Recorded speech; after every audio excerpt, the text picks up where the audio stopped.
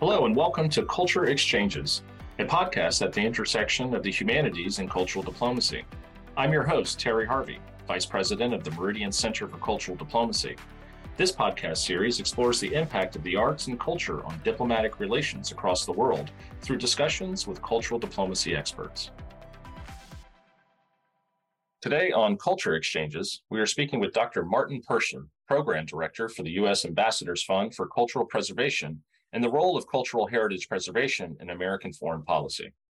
Established in 2001, the Ambassadors Fund for Cultural Preservation is a U.S. Department of State program that supports international preservation projects that span a wide range of cultural heritage initiatives, including the preservation of historic buildings, archaeological sites, ethnographic objects, paintings, manuscripts, indigenous languages, and other forms of traditional cultural expression. Since 2001, the fund has supported over 1,000 projects in over 130 countries with local museums, ministries of culture, nonprofits, and other organizations. Furthermore, AFCP projects provide professional development for American cultural heritage professionals and students from nearly all 50 states. Well, thank you for joining us, Dr. Persher. I know our audience is looking forward to learning more about the Ambassadors Fund for Cultural Preservation. I wonder if you could please provide a brief overview of the fund. Sure. Thank you first for inviting me to participate in this podcast.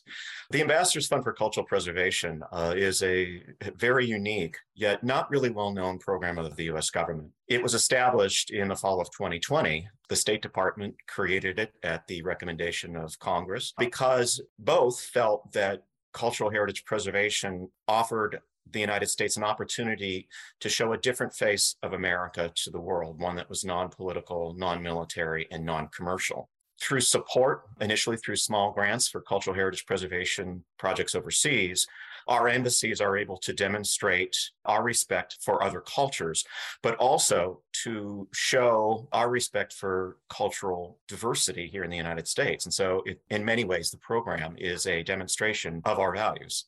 I wonder if you could speak a little bit to the role that cultural preservation plays in the United States' foreign policy objectives. In other words, how does the preservation of cultural heritage around the world factor into America's larger diplomatic goals? Well, in addition to offering another avenue for our embassies to engage with foreign governments or foreign publics, communities, a lot of our projects are local. Support for cultural heritage preservation also helps us advance a lot of our larger foreign policy priorities. For example, engaging with women, youth, and underserved communities is an enduring priority for our government. And so projects, cultural preservation projects overseas, whether they involve a site or whether they involve a museum collection or even intangible heritage, such as traditional crafts or traditional music or dance, those projects can engage the women and the youth and these other communities that I described earlier, because in many ways, they are the bearers. They are the keepers of that heritage and of those traditions. So really, by investing in these forms of heritage, it really just underscores our commitment, both here at home and abroad, to diversity and inclusion and empowering artists and heritage through that. It does. And I like to think of it as showing that we view our bilateral relationships with other countries, not just through the lens of economics or the military or politics even, but that we are approaching it holistically. And that what we are doing in introducing cultural heritage preservation as a tool of public diplomacy is we are recognizing the values that we share with our friends and allies around the world. Yeah, I guess from its origins, what need was the Ambassadors Fund for Cultural Preservation trying to address at its conception, and how has that changed over the past 22 years? The need was initially this gap or something that was missing in our public diplomacy toolkit, for lack of a better term. But I have to say, I think that the creation of the Ambassadors Fund program came at a time when we in the United States were thinking seriously and differently about our cultural heritage preservation. The Ambassadors Fund came at the millennium, and it came years after a program that we had here in the United States called Save America's Treasures, the purpose of which was to prepare for our celebration of the millennium by restoring historic sites and collections around our country that we felt was important. And I mention that because it was that awareness and that heightened awareness of cultural heritage and our needs and of the importance of heritage in perpetuating the story of who we are as a nation. I think it was that heightened awareness that in turn inspired people in Congress and in the State Department. Actually, it was former Secretary of State Madeleine Albright who had first suggested to ambassadors around the world to incorporate cultural heritage programming into their celebrations of the millennium overseas. And so I think it was that heightened awareness and the existence of a model here in the United States in the form of this program that led to the creation of this public diplomacy program. Interesting. I wonder if you could speak a little bit about how the fund balances spearheading these projects while also sharing capacity and ownership with the local community that is most impacted by the preservation work being done. That's a great question, because one of the issues on our mind these days, in terms of the assistance that we are offering Ukraine, it is that nothing for Ukraine without Ukraine. And, I like that because it's the same philosophy that is the foundation of the Ambassadors Fund. All of the projects that we support each year are projects that are nominated locally by the communities, by the ministries of culture, by the municipalities that are responsible for heritage.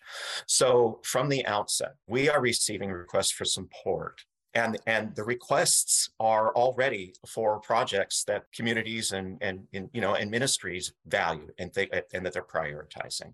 And we have the program set up so that communities actually apply through our embassies in country, and that we here in Washington, although we're responsible for running the program, we're almost the last ones in our review process to see the proposals, and structured that way, making it local, making the projects themselves community-based, and keeping the process decentralized and empowering our embassies. That helps us guarantee that we are not supporting anything in another country that they don't themselves want. Yeah, and I wonder, folks love examples, and you've done such amazing work all over the world. So I'm sure it's hard to pinpoint one to share with us, but I wonder if you can provide one example or a successful or significant project and its impact on the local community. Sure, we have a number. What's been interesting to observe during the time that I've been involved with the Ambassadors Fund is that the impact isn't necessarily a function of the length of time of a project or the amount of money invested. Some very small targeted projects can have outsized impact, but there's also something to be said about long-term engagement and investment in projects in a specific community. And one project that comes to mind that is of extreme importance to us is a project involving the conservation of a 12th century temple in Angkor Archaeological Park in Cambodia. It's the site of the ancient Khmer Kingdom. What is significant about this project is that it has been a sustained investment on our part over 14 years, not only in the conservation of one of the most popular tourist attractions in this archaeological park. This is where tourists go to see the sunrise and the sunset over the other temples. But it's not only the most popular one, it is also a laboratory and workshop for training the next generation of cultural heritage professionals and leaders in Cambodia. One of the many, many tragic outcomes of the despotic rule of Khmer Rouge was the loss of generations of knowledge and expertise, including in the preservation of cultural heritage. So by supporting projects over the long term with capacity building and training at the center, we have contributed through this program towards the reconstruction of a professional sector, from stone carvers to project managers and designers who can take what they've learned through our program and continue to apply it not only at Angkor, the park, but at other sites across Cambodia that are in need of conservation attention. One of the things that is really important about that project, and our main partner in it is World Monuments Fund, and I really need to give them credit for this, is they are partners with us on other projects in Southeast Asia, including in Burma and in Thailand. And because of that, they have been able to cross-train and to build a regional network of master artisans and project managers who can now cooperate and consult and exchange ideas and solutions across borders. So in this case, this project has not only been of tremendous benefit to the immediate community of craftspeople surrounding Angkor Archaeological Park, but it has had a positive impact in the entire region. Yeah, really thinking beyond the scope of the project. I mean, you're empowering the future of cultural heritage professionals. Really powerful stuff. I wonder if you could share a little bit about the current challenges the fund faces from a preservation standpoint, as well as a diplomatic standpoint. In addition to the usual challenges of conservation, whether it's preventing damage or destruction because of due to crises, whether it's conflict or natural disaster, worrying about the impacts, both short-term and long-term, of climate change on cultural heritage. Because we are a grant program, we also have the additional challenge, both diplomatically and in terms of conservation, of not being able to address all the needs out there around the world for support. As unusual as it may sound, one of the most bittersweet moments in our annual cycle is when we announce our grants each year, because we are able to only award about 25% of the requests that we receive. And that is because the demand and the need for preservation support is so great. And when you factor in things like global inflation, when you factor in the myriad issues that the COVID pandemic has introduced, from limited labor, limited materials, the costs and the needs have just risen exponentially, actually, in the last few years. Now, diplomatically, it is a challenge because it really puts us in the position of being mindful of expectations, because we have relationships that are important to us, bilateral relationships that we want to maintain. Yet we have this model of a grant competition, which is not as well known as a means of receiving funding in many parts of the world. And so we have to be mindful of where and how frequently we support projects in different regions of the world. Yeah, and you use the term bittersweet, which is poignant because while at the same time you're awarding well-deserving projects and professionals, there's a lot of others that you just aren't able to get to, and that's understandably so. And you touched on it earlier, just in terms of the process and applying for a grant from the fund. I wonder if you could speak a little bit about that. It kind of originates with the embassy, comes to you at Maine State. If you could talk through that a little bit, just to help our audience. Sure.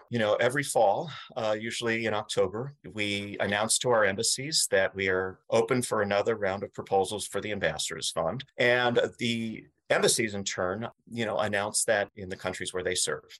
And we usually ask for the first round for a simple concept note that gives us a sense of what the project is, where it is, who is proposing it, who's going to do the work, how long it might take, and a rough estimate of the cost. At first at the embassy, and then in Washington, we conduct preliminary reviews of those concept notes, then identify a subset of those for advancement to round 2, which is full application round. And it's at that stage that we invite applicants to submit a more detailed project description and budget, a budget narrative, information on the team, such as resumes and CVs of the primary project participants, as well as things like statements of importance. Why is this site and why is it important, and why is it important that the work take place now? After that submission, we subject those applications to another round of review and then make our decisions and announce the results. It usually takes about 6 to 7 months for that to take place. And so for an applicant who begins the process in the fall, they will most likely hear in June or July of the results. Quite a lot of proposals. I wonder if could you give our audience a sense of scale? Are we talking hundreds upon hundreds, maybe even thousands? Like, where are we in terms of numbers, in terms of how many do you have to basically look through? I'll give you a couple of years of numbers. In 2022, we received 130 applications for requesting a combined total of about $31 million, and we were able to support 34 projects out of that, so about 25%. This year, 2023, we're still in the review process, but we received 142, so 12 more than the previous year, wow. Requesting about $36 million. And what I can say, because of the reasons I mentioned earlier, the average request is higher. It's about $250,000. And that's because it's just more expensive these days to preserve or to conserve or restore a site, a collection, or even intangible heritage properly. To leave our audience with one final question here, would love to hear your thoughts on how you see the impact thus far the fund has had on cultural preservation around the world. Well, the impact thus far, what I didn't mention about the program is that it started initially just with $1 million. And this year we have $6.25 million. We've been able to achieve a lot with that. Over the course of 22 years, we have supported over 1,200 projects in 133 countries. And that's about $119 million over that 22-year period. In addition to the cumulative impact, right, numbers of projects and amount invested in cultural heritage around the world, there is also something to be said about the way the projects themselves or our approach to them have changed. Over that 22 years, we have not only sharpened our focus on mitigating damage due to natural disasters such as floods or earthquakes, responding to damage from crises such as conflict, not only in the Middle East, but in other parts of the world. And we are part of a network of public and private sector donors who have come to recognize the value of community-centered preservation and basically engaging locally as one of the best ways of ensuring long-term sustainability of our investment. So in terms of impact, we've not only raised awareness, I would say, of the importance of planning and preventative conservation and of being responsive